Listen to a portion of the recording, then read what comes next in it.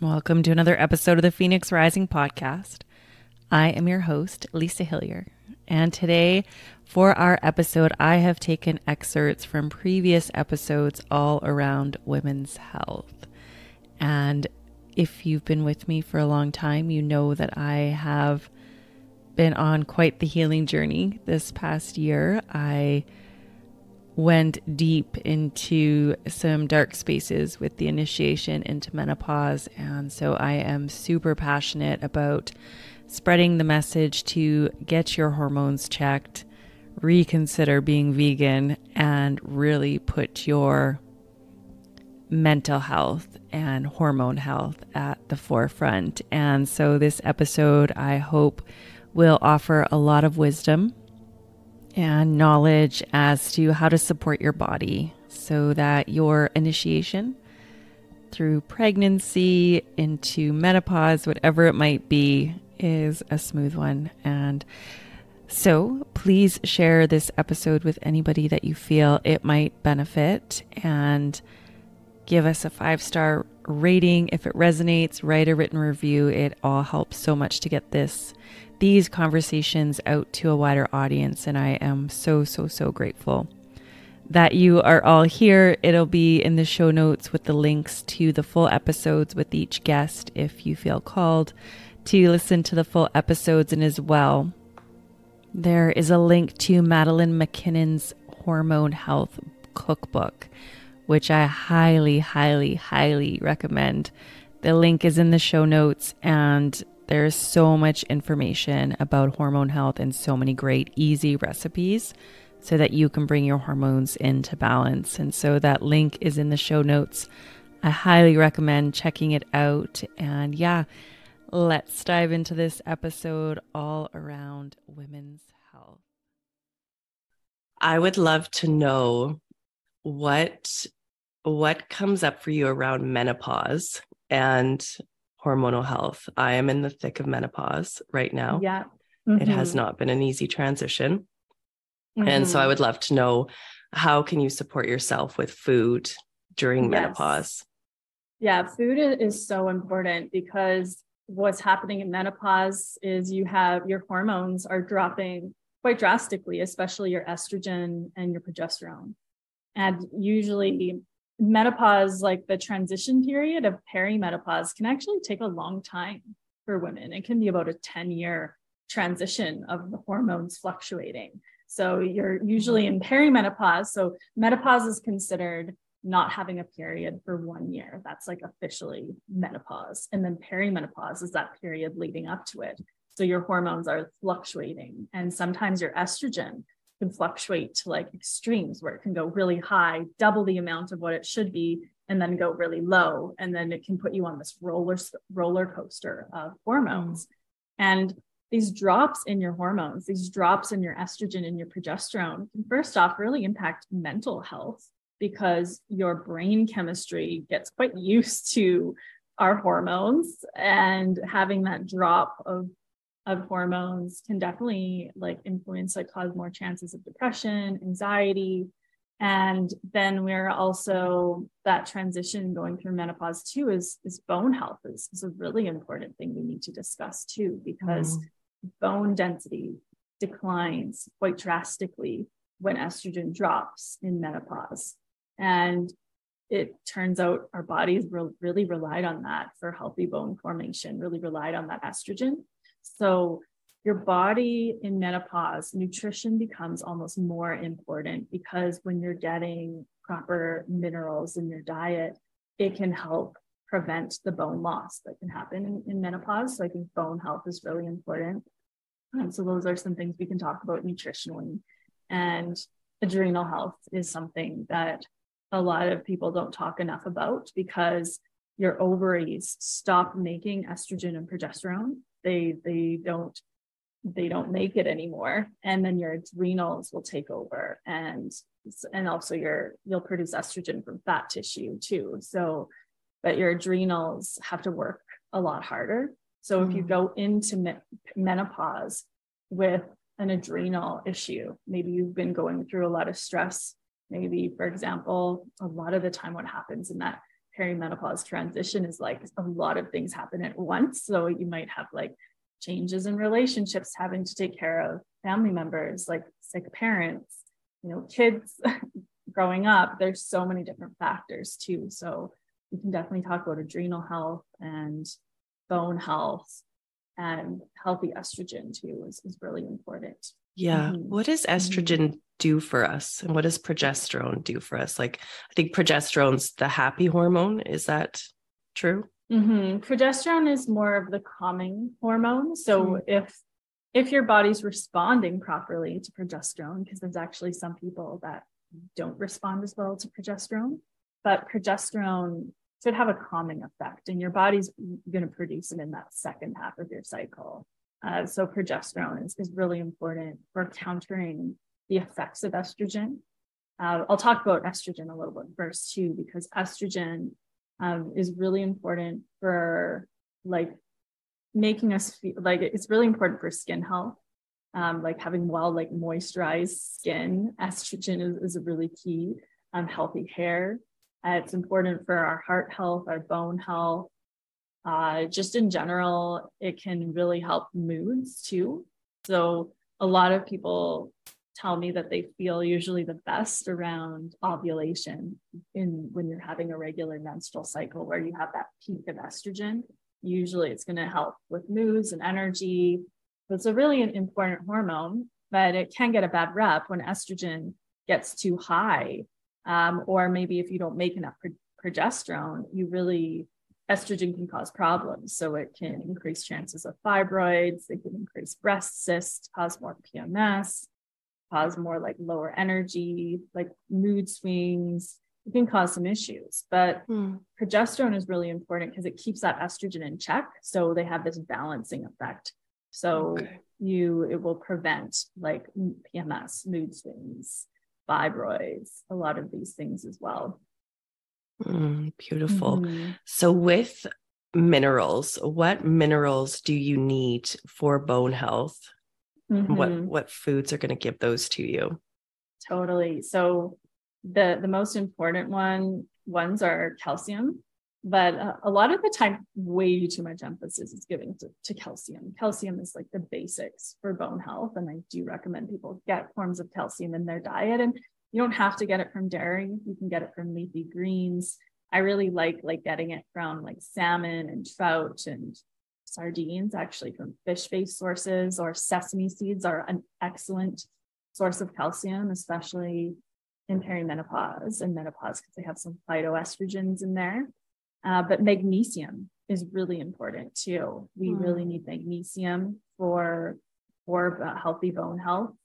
And one thing too, not enough people talk about is vitamin K, in particular vitamin K2, which you can get from certain animal products. And fermented foods. So a really high source of K2 is this fermented Japanese, I believe it's soybeans, called natto. It's a really, really strong flavor. Some people find it really strong. But natto is a really good source, and different aged cheeses like Gouda, Brie. Gouda is known to be like the best option, and just getting more fermented foods in the diet, like fermented veggies and sauerkraut. That's really important. And sometimes I do recommend supplementing with these for people going through perimenopause, because the more minerals, the less the bone loss. So K2 is important. Zinc is another super important mineral. I really recommend zinc from seafood and red meat. It's more bioavailable that way. You can get it in pumpkin seeds and some plant foods, but getting it in those animal forms is really good for absorption. And then vitamin D is really, really important for bone health. So getting that vitamin D from the sun as much as you can in the summer months, and then possibly considering supplementation too, in really high quality forms in the winter. Yeah. I started taking zinc. It was recommended, and I've just been taking it like in a supplement form. Is that okay? Yeah, the key thing with zinc is to take it balanced with copper. So it should always have copper to balance, because if you take a lot of zinc, it can deplete your copper reserves, which are important for iron deficiencies in particular. So I like to take it in a form, like a formula. So there's certain ones I really like that have like vitamin, there's one that has magnesium, zinc, B6, a bit of copper, all mixed together. So It's nice to take things, but I do prefer to get them in food form, or mixing it up. Mm-hmm. Yeah. It's always kind of the better way, isn't it? Yes. Is to get it with your diet. Does anything come up for you around being vegan and menopause? And can that be harmful? I do believe that part of why I maybe went into early menopause was because I was vegan for 6.5 years. Yeah. The biggest issue around vegan diets is really the mineral deficiencies that can happen over time, especially these mineral deficiencies like zinc, being more bioavailable in animal forms, having proper iron, and bioavailable DHA from fish, I think is probably, I was mentioning one thing that I really learned from writing this book is the importance of omega-3. And I knew omega-3 was really important. But when I was looking at when I was writing the book, I would look at each hormone and look at the research on what nutrients are needed to support each hormone. And I'm pretty sure every single hormone, omega-3 was important. DHA was important for hormone production. So I think that's, I would say zinc, iron, and definitely not getting enough complete protein in the diet.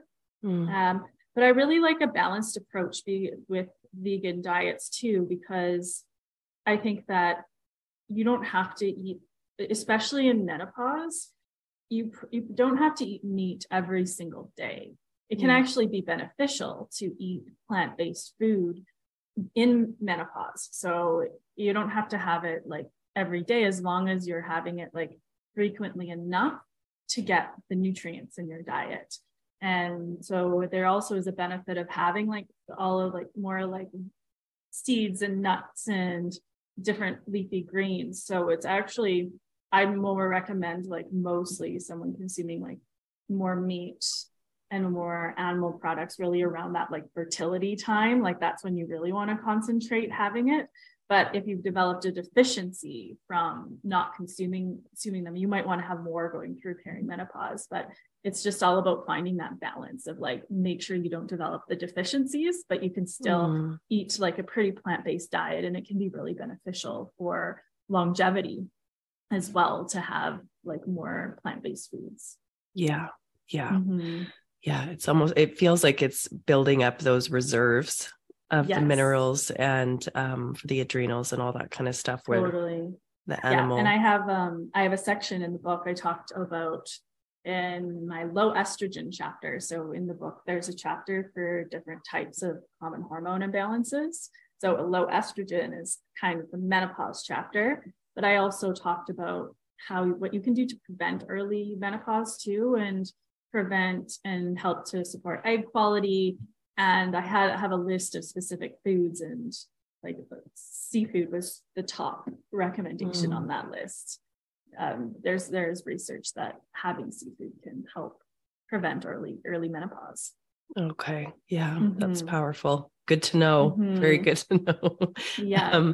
I feel like I'm having a lot of these conversations so the listeners can prevent maybe what I'm going through, can get their adrenals robust and all their levels up so that they're not having a challenging time going through the transition, for sure. Definitely.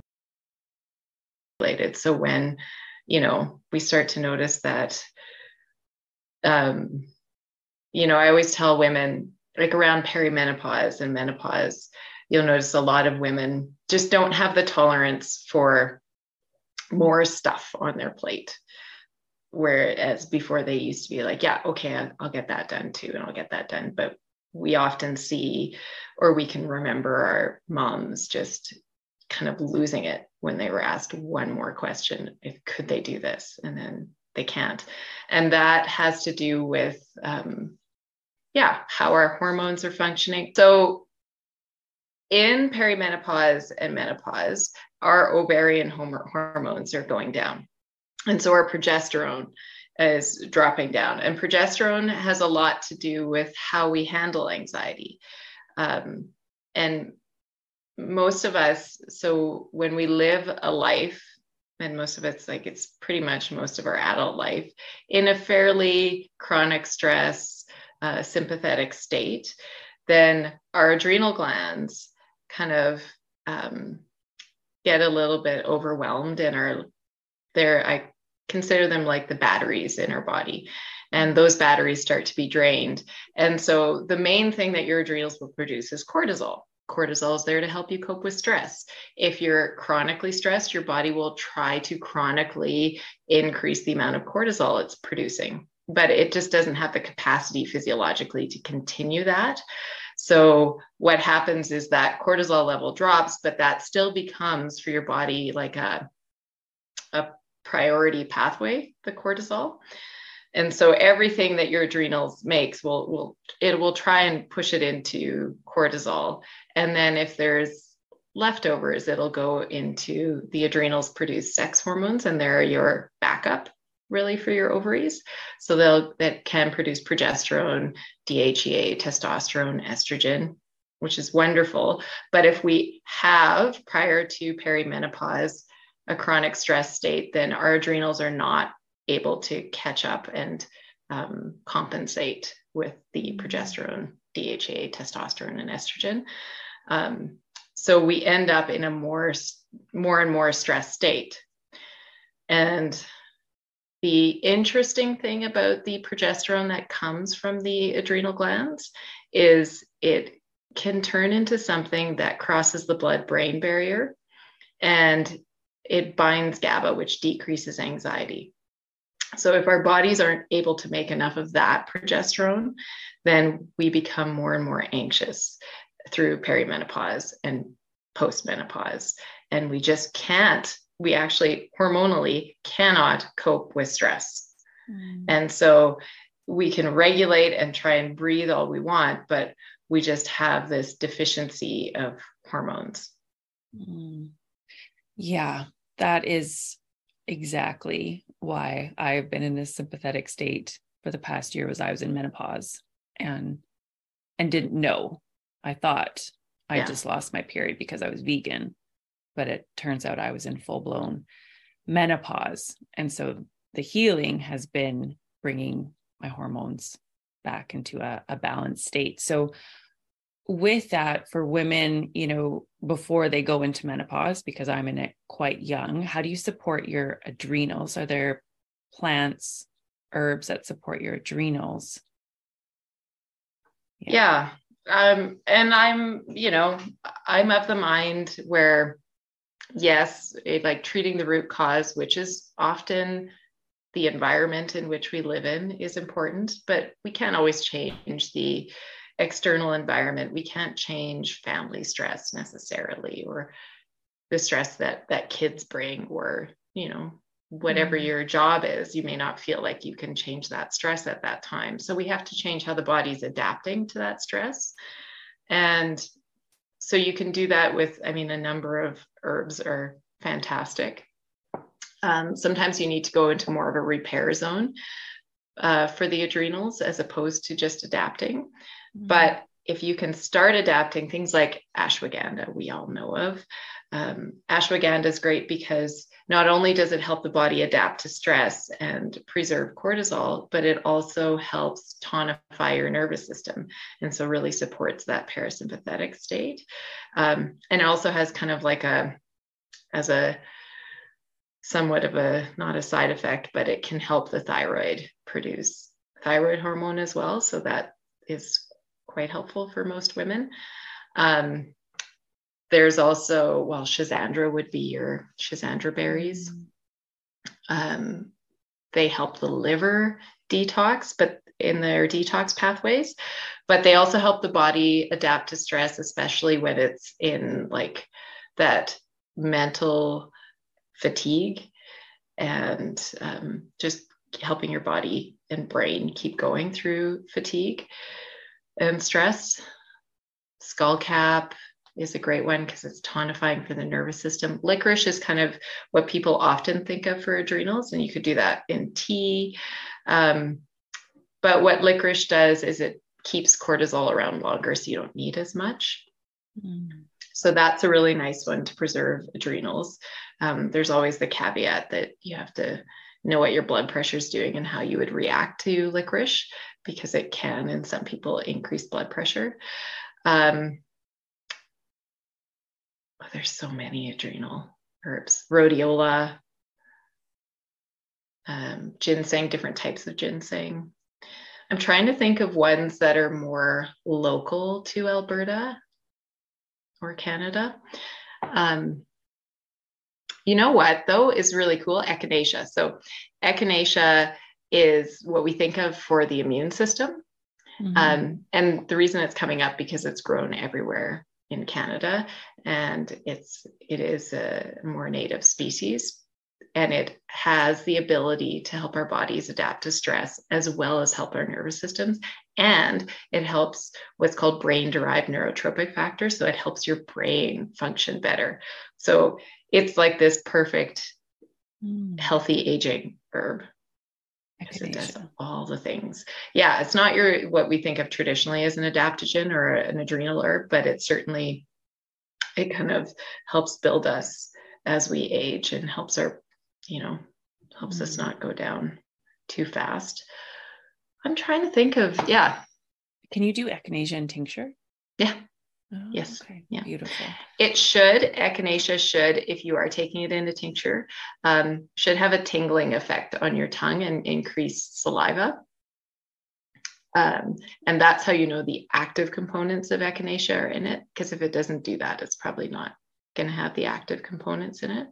But if you take an echinacea flower, or what we call cone flower, and even if you take the middle part that has all the anthers on it, around the petals around it, and you pop that off, and if you lick that, you'll feel this tingling sensation. That's what you're looking for.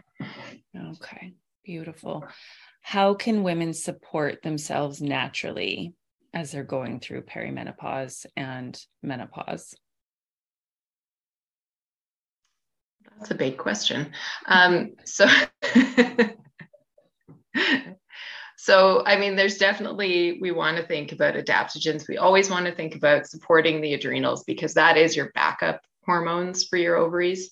And without that, your metabolism will slow, weight gain will increase, and the symptoms of perimenopause and menopause will be much, much more severe. But, foundational things, we want to think about how we're eating, making sure that we're exercising.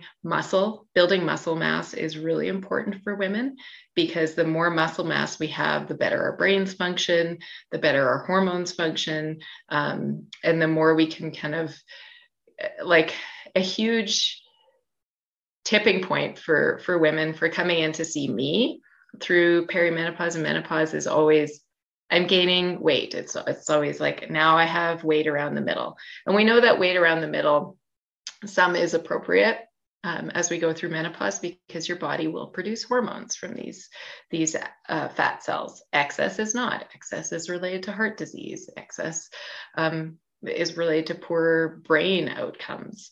So yeah, we want to make sure that we're exercising, building muscle, eating fat, saturated fats like butter. I'm a big proponent of eating animal-based proteins and fats, because your hormones, all the hormones that your body makes, comes from cholesterol. It comes from LDL, or what we call bad fats. And so we need to, if we can give our bodies, grass-fed butter is great because it has all your fat-soluble vitamins in it and that cholesterol, so it really helps our brain and our hormones function. Yeah. Do you want to speak at all to the dangers of veganism and your hormones? I believe that that's why I'm in menopause so early.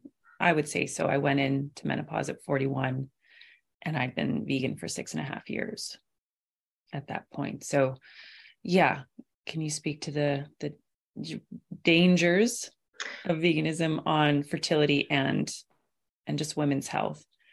Yes, I will run it through the disclaimer that not everybody should be eating meat. Sometimes, for cultural or spiritual reasons, or if you find that vegetarian diet works best for you, fantastic. I will say practically, in my practice, it's really hard to treat hormones. It's really hard to treat anxiety. And it's really hard to treat fertility when somebody eats zero animal proteins, because then you're trying to supplement for where all the holes are going to be, but you're still not going to have like a really efficient building block for your hormones. So yeah, it can be really, really tough to fix hormones on a vegan diet. But I know people have many reasons for being vegan, so I can respect that. It just means we have to supplement more, and we have to kind of and the more we can do with food, and the more we can take back non-processed foods, right? And eating from the land, and eating, we don't need factory farms for cows. We just need some good ranchers.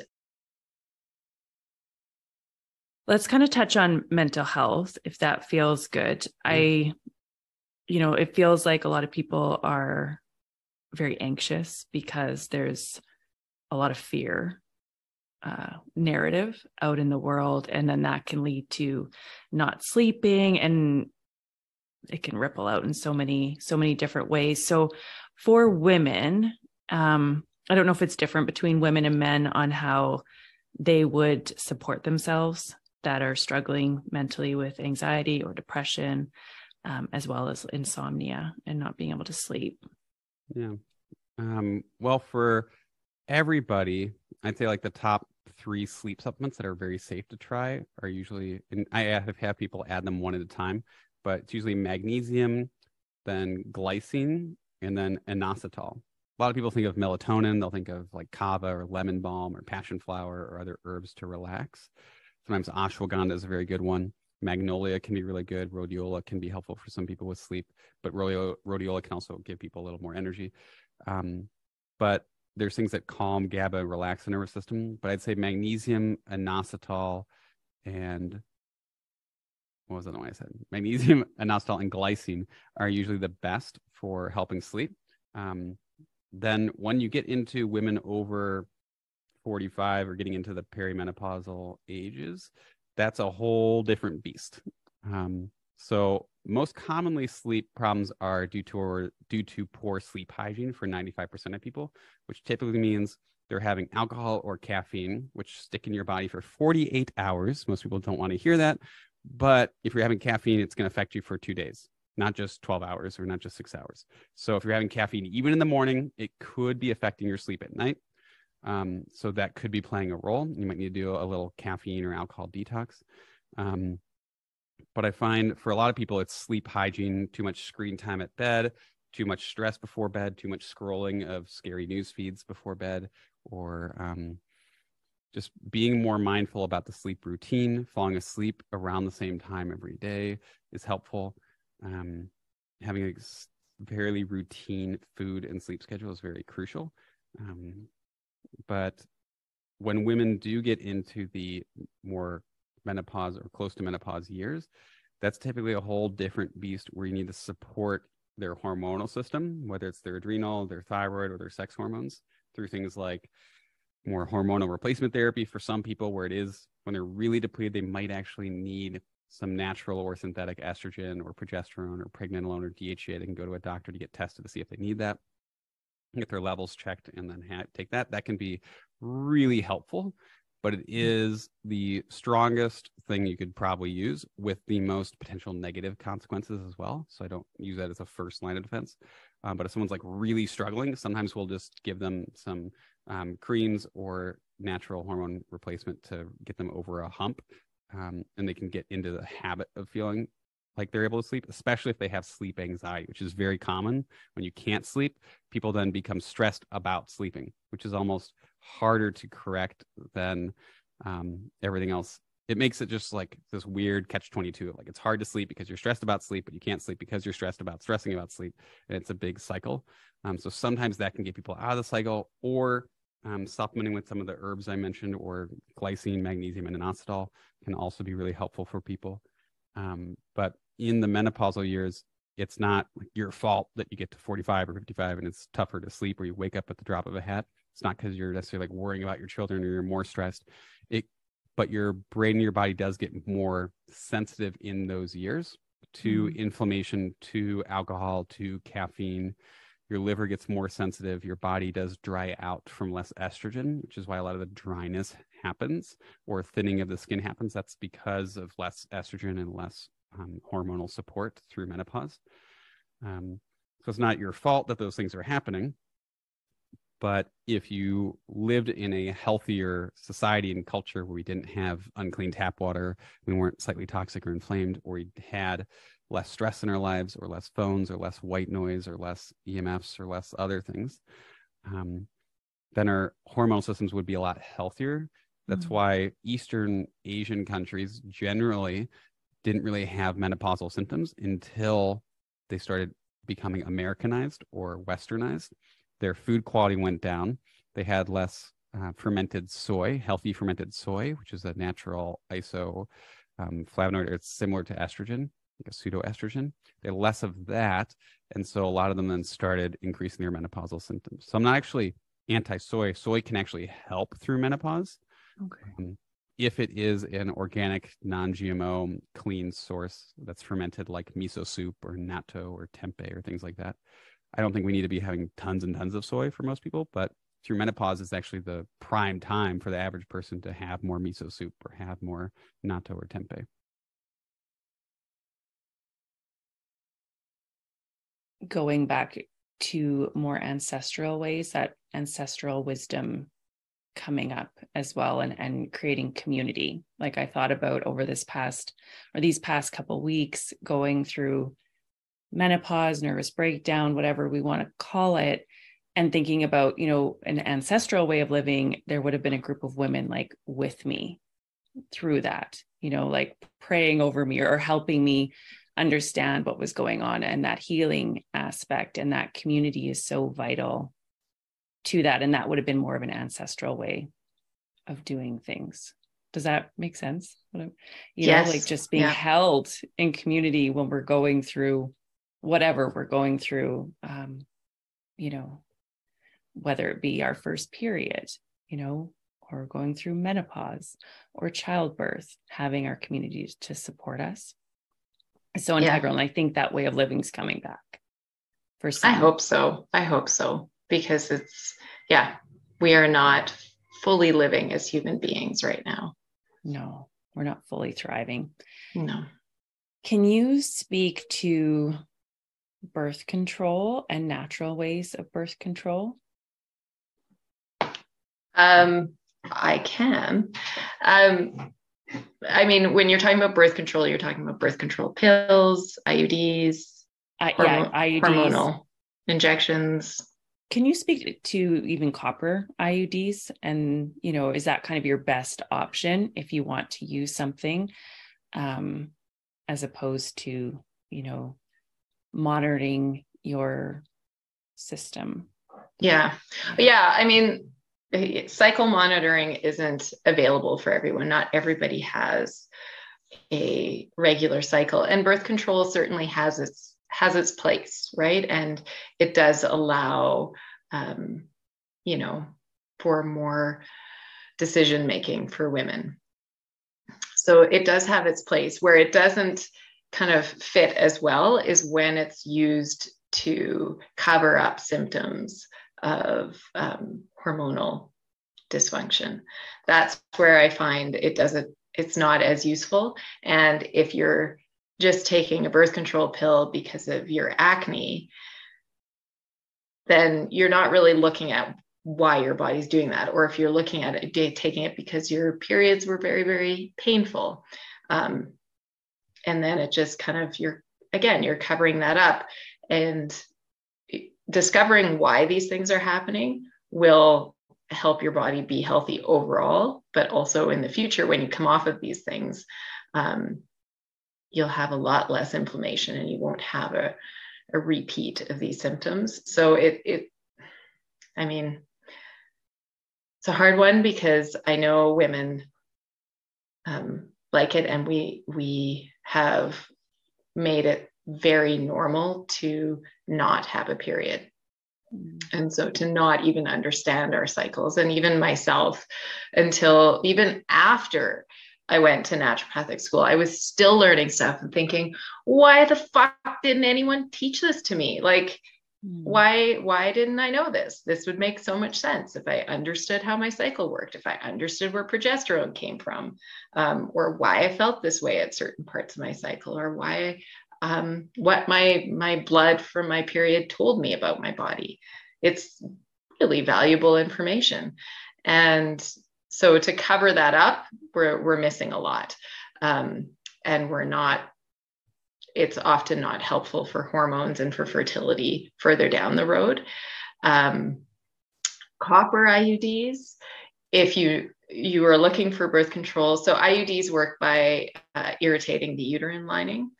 And then if you add the hormones into it, it can decrease some of that irritation. But copper some women are okay with it, and some women find it's quite painful, because again, it's creating a chronic irritation. But again, it depends on what your goal is with birth control. And if it's not to get pregnant, then that's certainly an option.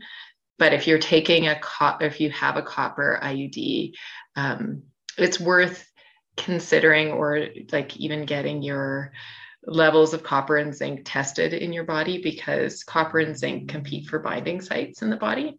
And if you are only getting copper, then you can lose the amount of zinc in your body. And then there's certain immune functions that don't work as well. So you might want to take zinc, that sort of thing.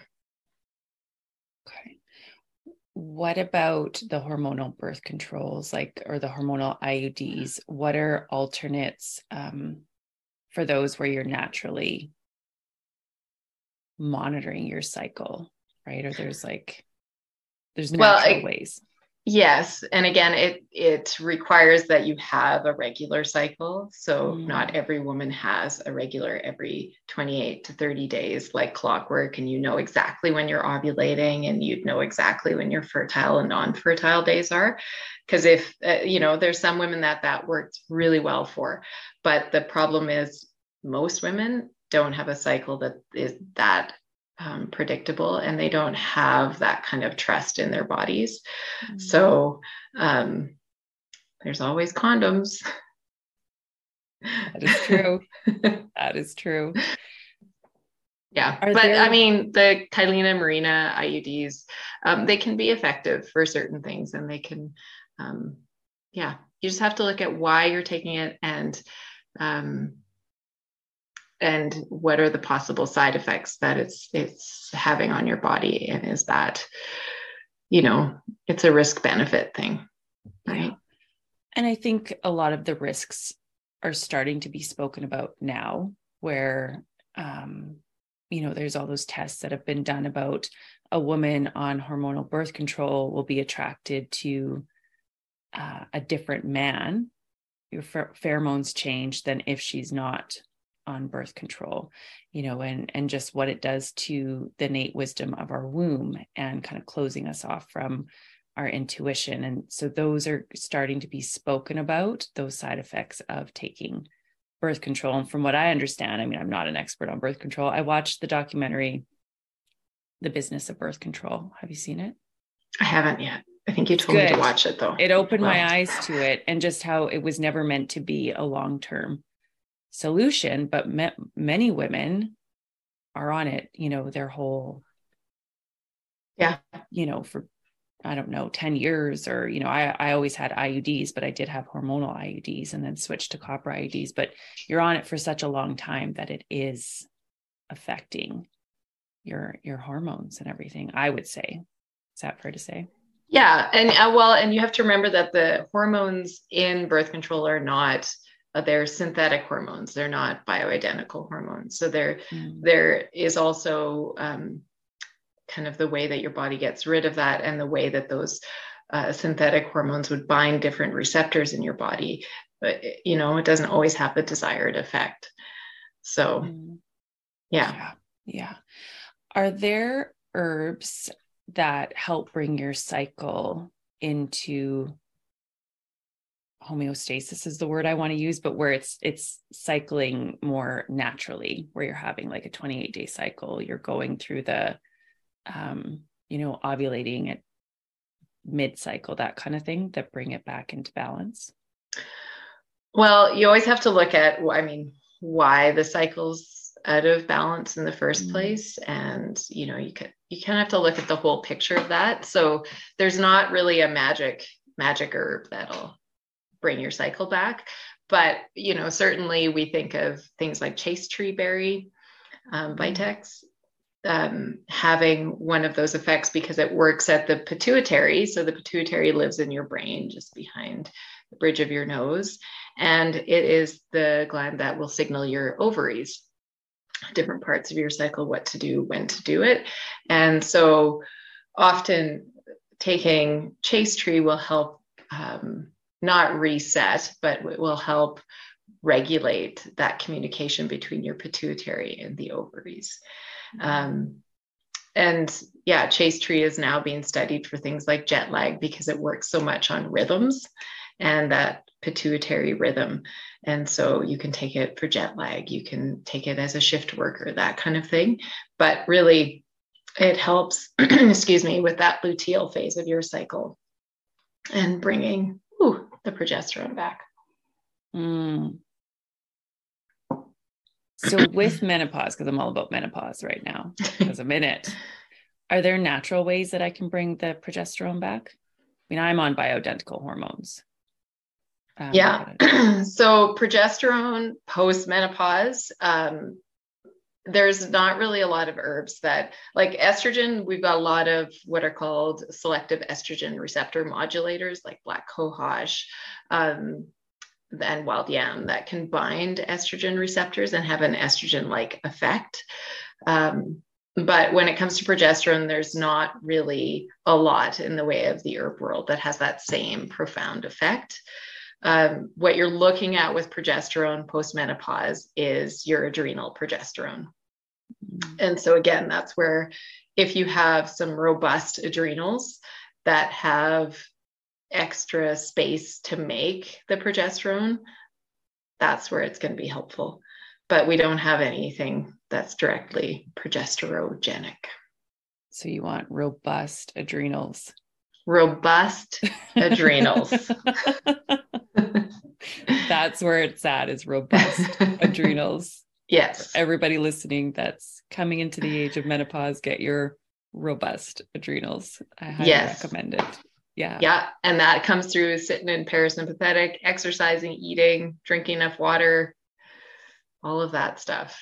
All the things. Yeah. And, because I think about my lifestyle, I've had a lot of relational stress. I think we don't realize stress is on our bodies. Like I live by the ocean. I go to the forest every day. My work is not stressful, but there are stresses that I didn't think about that were causing, things on my adrenals. Does that make sense? Yeah. What I'm saying, and phones and screens and just things that kind of were not on my radar that were causing a lot of stress and inflammation. Well, and and that's how, like, our bodies and our brains don't know what's real or imagined. So, and if we're talking about, you've read, I'm sure, some of Gabor Mate's books, but when the body says no. So when there's been things going on for a long time that we're suppressing, or we've ignored, or we've pushed to the side, these things come out. And that is like a form of chronic stress. EMFs, a form of chronic stress, right? We have to, we can't, I suppose we could live completely off grid and separate from society, but we have to pick and choose, and there's lots we can do that can mitigate the effects of various stressors on our body. But yeah, you have not a lot of like what would seem stress in your life, because it is nice to live by the ocean, Lisa. It's beautiful. It's beautiful. But then when I think about it, I moved around a lot before I got out here, and just things that I didn't really think about that were causing a lot of stress on my system, that were all signs now looking back that maybe I was in menopause, but at the time didn't think about that, so I'm just like speaking to it, so that it doesn't get to the point of like a full nervous system shutdown. Yeah. And being aware, like early on, like you were saying, what are the signs that you're in that fight or flight? Well, early on, there were probably little signs that you were feeling dysregulated. Yeah. But just like all of us, and we learn to ignore them or downplay them, and no, there were signs definitely looking back, and it was like, oh, it's post-COVID. We all kind of went through that. And so starting to kind of notice the signs is very helpful, so that it doesn't get to that point. Yeah. And everybody will have different signs that they're able to listen to in their bodies. Like everybody has something, like everybody has kind of a weak tissue or a system in their body that will be like kind of your first clue that something's not great. So learning whatever that barometer is for your body can be really helpful. Some people, it's like skin stuff, like they get a little patch of eczema, and that's kind of like, okay, there's something going on. Yeah. And that's a stress of some sort. What is it? Yeah.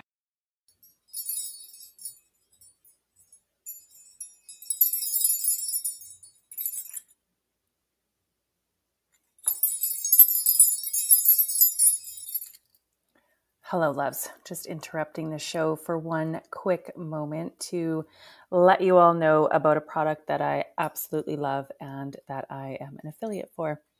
As you all know, I have been going through quite the healing journey these past 6 or so months, and insomnia was part of that. And my go-to for insomnia is Pearl Powder, and it is also amazing. It's been used in Chinese medicine for thousands and thousands of years for our skin and bones. It's full of minerals, and it is so nourishing.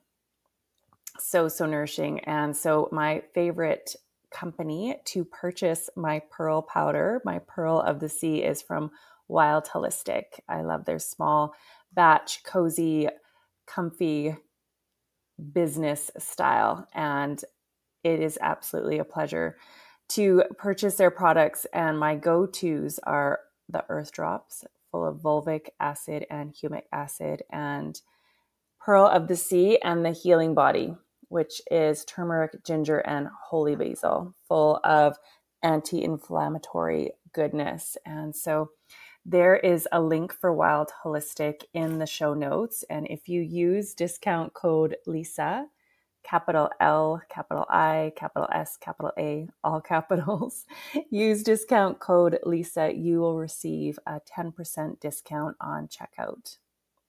And I am an affiliate of the company because I use their product and I fully stand by it.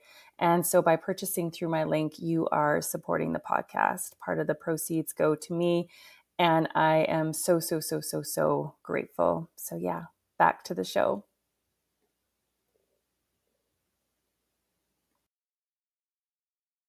What are some ways that you can support your adrenals or pump up your adrenals so there's like a big reserve there? Definitely. Yeah. So adrenals, of course, the adrenal they can get depleted by stress is usually the most common issue. And the thing that I see in my practice with adrenals is because your adrenals produce cortisol, which is a really important hormone that is what spikes in the morning to wake you up, and then it goes down, or especially at the end of the day, right when you're going to sleep. So the cortisol, usually what people have issues with is a cortisol imbalance, where they're either producing too much and they're in really high cortisol stage, or they're producing not enough cortisol, which is going to cause really low energy. Or they can get into issues where you produce too much, or you produce not enough cortisol in the morning and too much at night.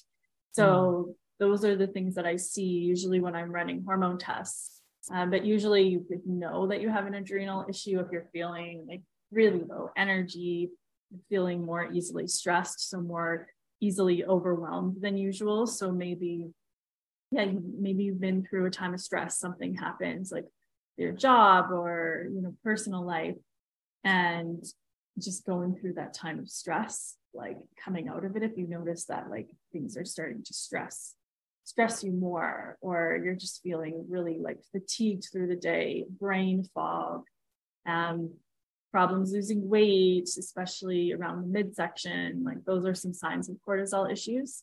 But in general, I think so many of us need cortisol and adrenal support in our culture just because of how life is. But what you can do to support your adrenals, number one, is eat regular meals throughout the day. It's actually, I'm someone where I'm all about like foundations first. Let's figure out what the biggest needle movers are. So what I found actually works the best for my clients is make sure you're eating breakfast. Such a simple thing, but so many people don't do it. But make sure you're eating breakfast, especially something with protein. I would prioritize something with protein first. And that can be some sort of protein powder, like a smoothie, if you prefer, but having like ideally just something that's very grounding, that will help stabilize your blood sugar first thing in the morning. Because I find for me personally, kind of, if I don't have breakfast, I'll notice that I just feel more easily stressed throughout the day. And a lot of my clients find that too. And this is an important tip too for anxiety, for anyone that's struggling with anxiety. It's so simple, because usually some people feel more anxious, they want to do the opposite, but just really prioritizing fat, protein, carb, like having a really solid meal first thing at breakfast and then lunch, and eating three really nourishing meals per day, because it will remind your body. It's almost like feeding your body well will remind your body that will make your body feel less stressed, because if you're in a stress state and you're not eating regular meals, your body's like very ancient primal response might start to think that you're like, there's threat of famine, or there's threat of not as much food, and that can cause cortisol dysregulations. So feed yourself well throughout the day. Don't start the day and just have coffee. That's a recipe for just more anxiety, more stress. So that's the foundation. And also another really simple thing that I think is so important is get sunlight, because your adrenal rhythm is really synced up with your circadian rhythm, like of the rhythm of the sun, of how your body knows when it's awake and when it's sleeping. They're all connected. So proper light exposure can also be incredibly healing to adrenals, because you want to mimic what our ancestors had more time outside, weren't on the computer as much. Have you ever had that experience where you've gone camping and have had like the most amazing sleep? Yes. Yeah. Really like deep sleep. Yeah. But like so good. fresh air, it feels so different, but that's actually what it's supposed to be. Like that's how we're supposed to be sleeping. Just that really, because the cooler temperature is really good, of course, for sleep too, but just getting natural light if you're outside, what that's going to do is it's going to help regulate your cortisol levels. So it's going to just make, if your cortisol is a bit low, it will help naturally boost it in the morning. And then as you go towards your day, at the end of the day, avoid bright light, like avoid screens. Even if you can install like red light bulbs to put on in your home and just use those, red light glasses. I have my right leg. I think I have them here. Maybe, yeah, like I have these. I'm sure for those that are listening, I'm putting on my red light glasses for some protection, because the cool thing is our ancestors would actually have had exposure to red light from the fire, because that would be their only light. So fire lights being around the fire. So you can have that red light is fine. And they've done research on it. And when you have that red light exposure, you'll get more melatonin at night, and it should prevent that cortisol from being too high at night. So really healing light exposure. So biggest tip is in the morning, especially as soon as you can in the morning, sometime before noon, but the earlier the better, get outside. I'd for a walk, even 15, 30 minutes. That's great. And then before bed, just avoid the scroll on the phone. Really simple thing. It's free, really effective. So those are the two basics. And I really think that if most people did this, they would feel so much better. And this is all beyond just regular stress management. Of course, we want to work on managing stress, but sometimes stressful times are out of our control. But the other thing is adaptogens. So using specific herbs to support your nervous system and support your adrenals. And that's where like the elixirs come in hand, like adding reishi mushroom into an elixir, or ashwagandha, or just taking a supplement can be helpful with those adaptogenic herbs too. But having specific ones at the right time. And when I'm working with clients, I'm very, very specific about what herbs they should use and what time they should take the herbs based on their hormone test results. So if I have a client that her cortisol is just spiking at night, I'll have like specific cortisol calming herbs that she does before bed. And sometimes my clients too need more herbs for supporting their nervous system, like nervine herbs. And if they've been nervous system has been fried as well, like some more anxiety, then things like passion flower is really like nourishing, or milky oat is a really cool herb. It's a neurotropic restorative that can really help restore the nervous system over time. So working with herbs can be really, really effective as well. I've been taking milky oat, and that's been really supportive. Oh, that's awesome. I love tinctures. That's my go-to. Do cold plunges do anything for hormone health? Do you know cold plunges? Well, you would actually, so if you are in a very sensitive space with adrenals, so if you're feeling adrenally exhausted, if you're feeling tired, you feel like your system is really needing some care, I don't recommend cold plunges, because you want things that are more like nourishing. Cold plunges are great over time, like as you're feeling, because they can help your body. It provides that good stress to allow your body to adapt, but it's like kind of the spectrum of healing. So for example, for adrenal healing, I always recommend people be careful with certain forms of exercise. So for example, if you're somebody that exercises and does like a really heavy HIIT workout or a hike, and you do your exercise and you feel like you've been hit by a bus afterwards, feeling totally exhausted, I always recommend staying away from those really intense workouts.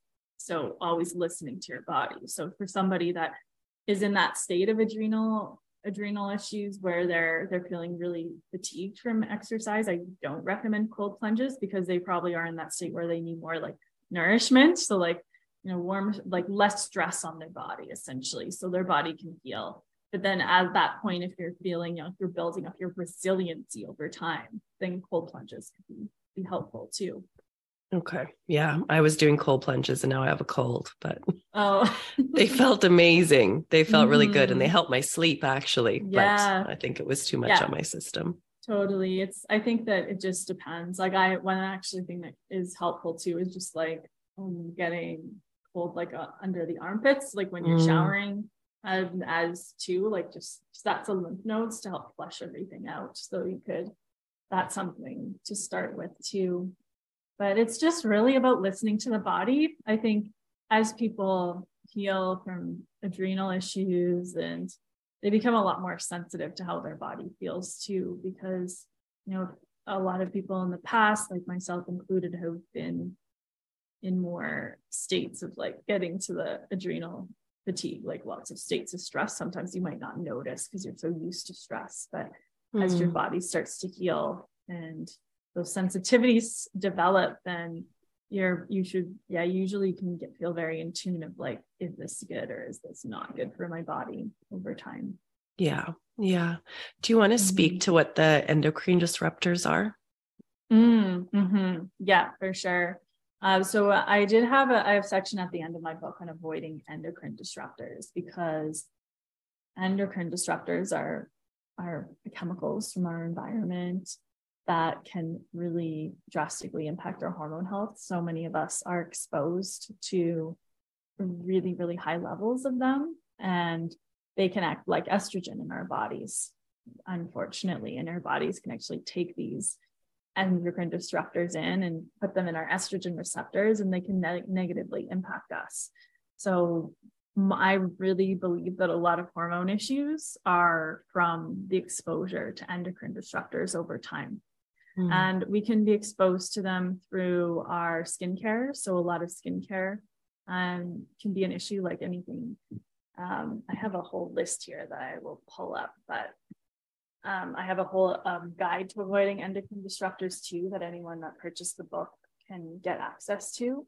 But like skincare, pesticides, herbicides, things that are like in our food, in our skincare, and in our cleaning products are some of the biggest issues with endocrine disruptors as well, that we really need to be aware of too, because, you know, we can eat well, we can do all of this good stuff, but if we're not actually avoiding some of these things in our environment, then we can still run into issues too. So I did add that in, because I think it's just one of those really, really key important aspects. Yeah. I have a list here that I can go through as well. Yeah. Have you, so essentially it's like, you really want to be aware of, first off, like probably one thing that most people don't know about enough is actually, I'll tell the reader actually some really simple things you can do to reduce your exposure to endocrine disruptors. And actually one of the most simple things is like making sure your house is vacuumed. Wow. Like actually having because dust can have that concentration of those endocrine disruptors, like just research. So just know that like when you're like vacuuming your house, like and getting rid of that dust, like getting rid of it under kids' beds and just in that area, like areas of your house, like and just making sure you're breathing clean air. It's really, really key to be avoiding those things. Were there any other big ones that people wouldn't think about? Oh yeah, some other big ones, like actually being aware of having like, there's certain rugs, like the rugs that are like the washable rugs. Those things can actually be an issue as well. So like there's a lot of, I think it's really important to actually be aware of actually like when you're buying like home products. So like there's a lot of like advertisements for these like washable rugs on Instagram right now. And I think it's important to actually contact those companies and like make sure that they don't have those chemicals in them. That's another thing that's really important. And then also food. Like I think the main thing is like being aware of what you should get organic and what you shouldn't get as organic. I think like really paying attention to the clean 15 and dirty dozen list. If you look it up, I believe it's by the Environmental Working Group puts it out, but just being aware of like certain foods like potatoes, spinach, I believe tomatoes are on that list, and even kale. They have a list of the most heavily sprayed crops that I think are really, really important to avoid. So like, just being aware of like finding those foods, like just having that list available, because if you're like, I did a video the other day on spinach and how so many people like, we were told spinach is healthy, it's good to add greens, and then people will add spinach to their smoothies every single day, like have 2 handfuls of spinach. But spinach is one of the most heavily sprayed crops. So you need to be aware of those things too, of just like, what are those, like what's on the list too. And then, do you know what, actually, I think this is probably the one thing that so many people still do is like using like fragrance, like those fragrances in their home, like those like plug-in fragrances. I can't believe how many people still use them. And it's really disturbing because a lot of people use them with kids at home too. And like I think that actually for young girls, young boys, avoiding these like endocrine disrupting chemicals too, like anything with a fragrance in it, can be very, very disruptive to the body and like impact the immune response. So I really think avoiding like those products like as much as possible, like any sort of sprays and fragrances, just avoid those things 100%. Like we just moved into a new house, and I think our old owners like wanted to be so nice, and they plugged in some sort of scent for us. And I think they moved out 2 weeks before we moved in, and they had it plugged in for 2 weeks. And I found it there, and like it takes a while. It's still been like over a month, and I still smell it in the home. And I think we really need to be aware of, like, especially for kids, as well, like with developing reproductive systems, we should be really conscious not to expose ourselves to these things for sure. Yeah. I find it interesting with garbage bags. Most of the garbage bags now are scented with Febreze, and it's so gross. I almost slipped out the other day because I bought compost bags and they had them scented. And I was like, why would you scent a compost bag? It's going into the landfill. Because I just had no idea that would be a thing. So it just, drives me a bit crazy. There was a time when I was trying to look for a garbage bag, and I couldn't find one that wasn't scented. It was so weird. So crazy. And it's usually, and then you find the one that's like the no name, actually the one that's cheap, like somewhere hidden on the shelf. But that's a good point too. Just those garbage bags. Yeah, don't get the Febreze scented ones. And also, one thing, menstrual products actually are another big one too. So menstrual products, like and some of them are scented, like those ones, but I think menstrual products are a huge one too, because your skin, like think about like the skin in those areas, the tissue, it's very sensitive. There's less layers of skin. It's very like sensitive, absorbent tissue there. And it's like right where our reproductive organs are, very close to our ovaries. Putting on those products, I think, are really, really, really horrible too when it comes to hormone health, because there's a lot of like bleach, a lot of toxins. There's a lot of endocrine disruptors in menstrual products, which I also just don't understand. So I really recommend prioritizing like organic, if you're going with the disposable, like organic pads, or looking at reusable cotton pads. But it even came out recently that the period underwear by the brand Thinx, it came out that has endocrine disruptors. They have endocrine disruptors in it. So you have to be really careful with what you're using. But I like organic cotton, like either reusable or disposable. I 100% recommend. And it's also amazing how hard it is to find them too. Like for me, sometimes I'll drive across the city to get them, and it's not very accessible. Like I did see some just in the regular supermarket the other day, but they had tampons but not pads. So I could go off on this for a long time. You just got me started, Lisa. But those ones I would say, it's like, vacuum your home. Be aware of washable rugs, like because they put the certain chemicals that they put on them to be washable can actually be quite endocrine disruptive. Fragrances and menstrual products, and then just heavily sprayed certain crops, like look up the Clean 15 and Dirty Dozen. So that's why I did at the end of the book have resources on avoiding endocrine disruptors. And then I do have a guide that people can sign up for too, and I can provide that to you as well. So we can put that in the show notes as well for people. But I have a guide that has a lot of tips on recommended products and what you should be looking for as well. Okay, beautiful. That sounds amazing. Do you want to speak to just weight loss and how most people change their diet for weight loss? And that's kind of the focus and what is actually important.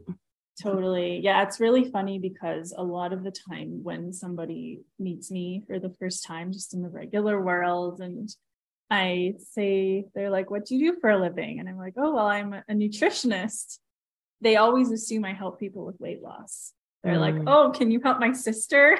I'm going to give you her email. They just assume that's what you do when you think of nutrition and weight loss. And one thing I really want to do, and I talk about in the book, is changing that conversation around just thinking of nutrition and weight loss, and thinking about, and I think when a lot of women want weight loss, I think what it comes down to is I think more women should just put their focus in nutrition for hormone balance, because there's so many more reasons to be eating for hormone balance, because it's like nutrition. Like when your hormones are balanced, you are going to feel more energy. You're going to have a better sex drive. You are going to just feel, you're going to have less PMS symptoms. You're going to have a more healthy metabolism and be able to eat a nourishing amount of food, and your metabolic health is going to improve. Your sleep is going to improve. I just think way more benefits when it comes to hormone health. So I want to change that conversation, and let's talk about what can you eat for healthy hormone function over time than just focusing on weight loss, because those people that put their emphasis in just nutrition for weight loss, it often backfires. Often they end up gaining back the weight. And then if you're always dieting, always in these calorie restrictions over time, it's really, really challenging for hormone health too, because you need nutrients. Your ovaries need certain nutrients like zinc. You might not be getting enough, and being in a calorie deficit stresses the adrenals, elevates cortisol, and it can impact estrogen and progesterone over time. So I'm just all about let's change that conversation. And I think the conversation is changing for sure. But it's still not really out in the mainstream too much. And what I'm wanting to do from this book is I do just show people that there is research on all the different hormones and how food and nutrients impact every single hormone. There's a ton of research and a ton of people's personal experience. So let's change that conversation. That's a big one. It's not all about weight loss. Hormone health is key. To your overall health for sure.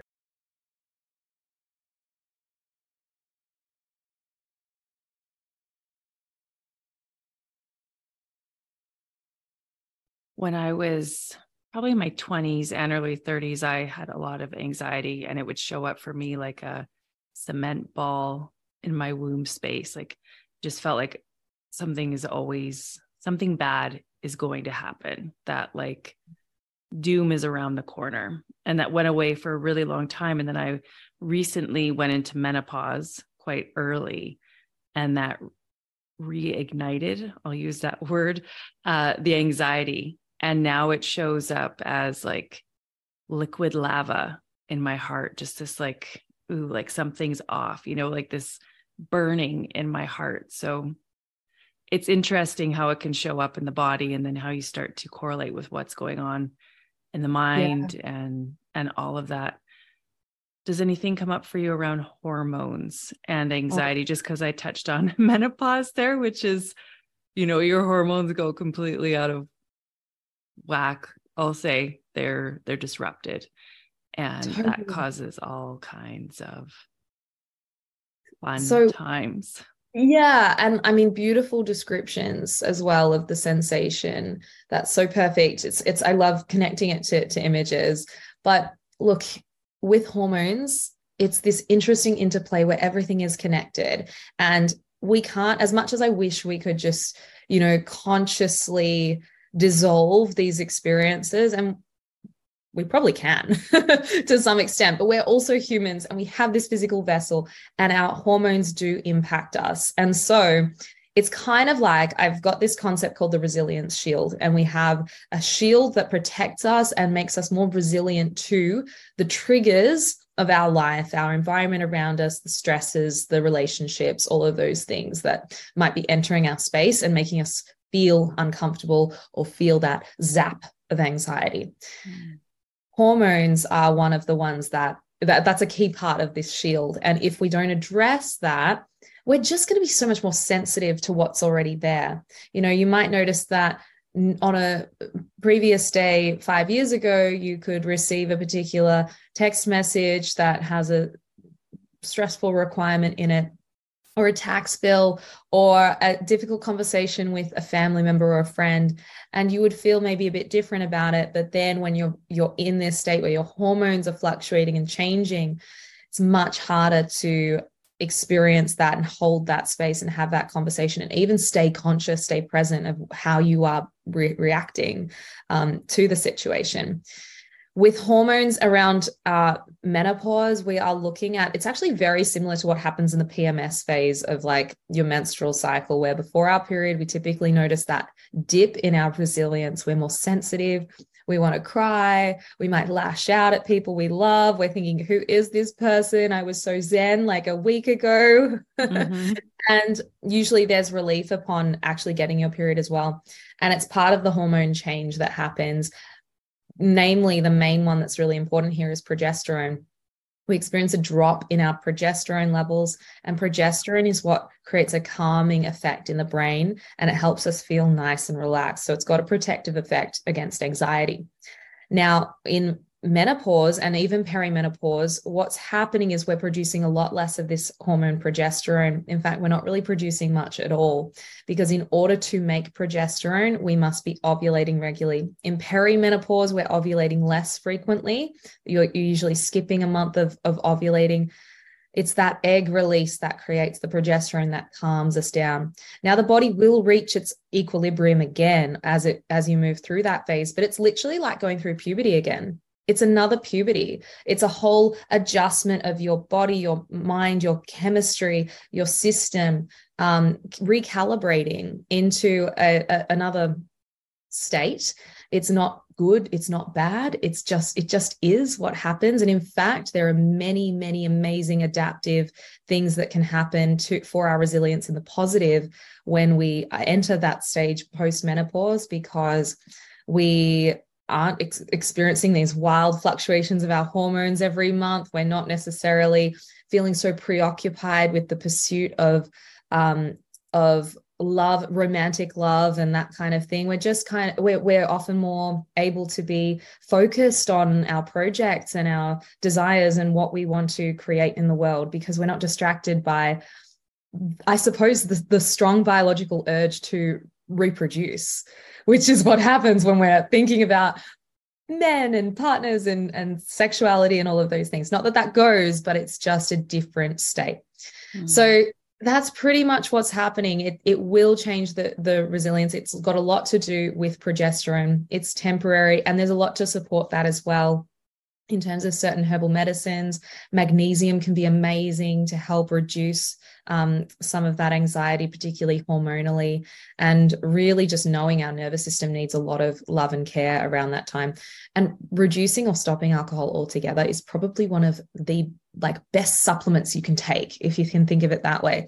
Supplements and things can become quite expensive, but it costs nothing. In fact, you'll save money if you can get into your head, okay, if I can work towards maybe I'll see how I go a month off alcohol. Does that make me feel better? I'll see if I go 2 months off. I'll look for alternatives that I can enjoy and still maintain a social life, and all of those things.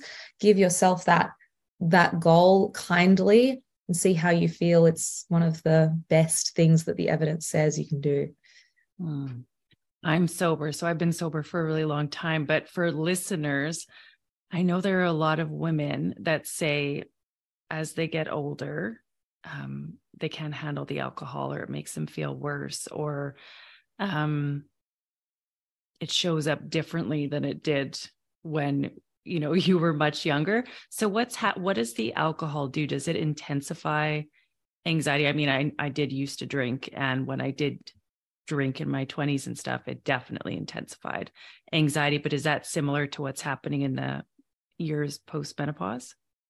I mean, I'm going to really scare people off alcohol if I go down this path too much. And I just want to preface this by saying that, it's never all or nothing. And the anxious mind always wants to latch onto this kind of information. Like, we start going down the realm of toxins in the environment and plastics, and we can freak ourselves out because it's everywhere and we can't escape it. All we can do is be informed by the information and make different choices to do our best that we can. With alcohol, it's kind of coming in our body from so many angles. As you were saying that, I'm like, how do I cover this question? Because it's often increasing or dysregulating our levels of inflammation in our body. And that is a whole element to some of the symptoms around perimenopause and menopause. It is putting a lot of burden on our liver, and our liver does the beautiful job of detoxifying particular hormones as well as alcohol from our body so that we're not getting imbalances happening. So if we're drinking alcohol, there's that impact that's happening on the liver. It's also influencing our gut microbiome. You think when you have a cut and you've hurt yourself, you're going to, if you don't have anything else available, you often are going to use an alcohol swab to disinfect the wound because you want to kill bacteria. There's all this bacteria in our gut and we're sloshing it down with alcohol. It's killing off your good bacteria when we drink, especially if we're drinking frequently. There'll always be those anomaly people who can just like drown themselves in alcohol every single day, and they seem to live to 100 and, can also chain smoke and all of that. That's just life. Some people do have a greater level of resilience in one way or another, but I mean, we can question that person's quality of life as well. And certainly it will create that inflammation. And then of course we get the rebound effect with alcohol, where the next day we're often going to feel quite good when we have it initially. It's that, I feel relaxed. I've just had a stressful day and I'm going to chill out with a glass of wine. But we'll feel the effects of it later. The next day, often we'll have that hangover where we have anxiety, and you'll notice it even with one or two drinks, especially as we do get older and we notice that we're more sensitive to these things.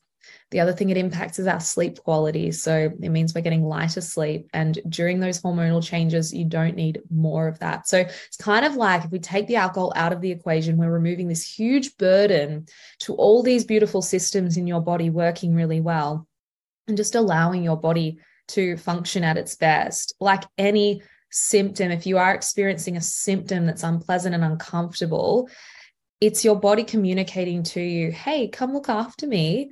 We can do this better. And often there are many changes we can make, and we're often really glad that we made the changes in the long run. Thank you so much for joining me for an episode of the Phoenix Rising podcast. Please like, share, download, subscribe if you enjoyed this episode, and I will see you next week for another episode on the Phoenix Rising podcast. Sending so much love.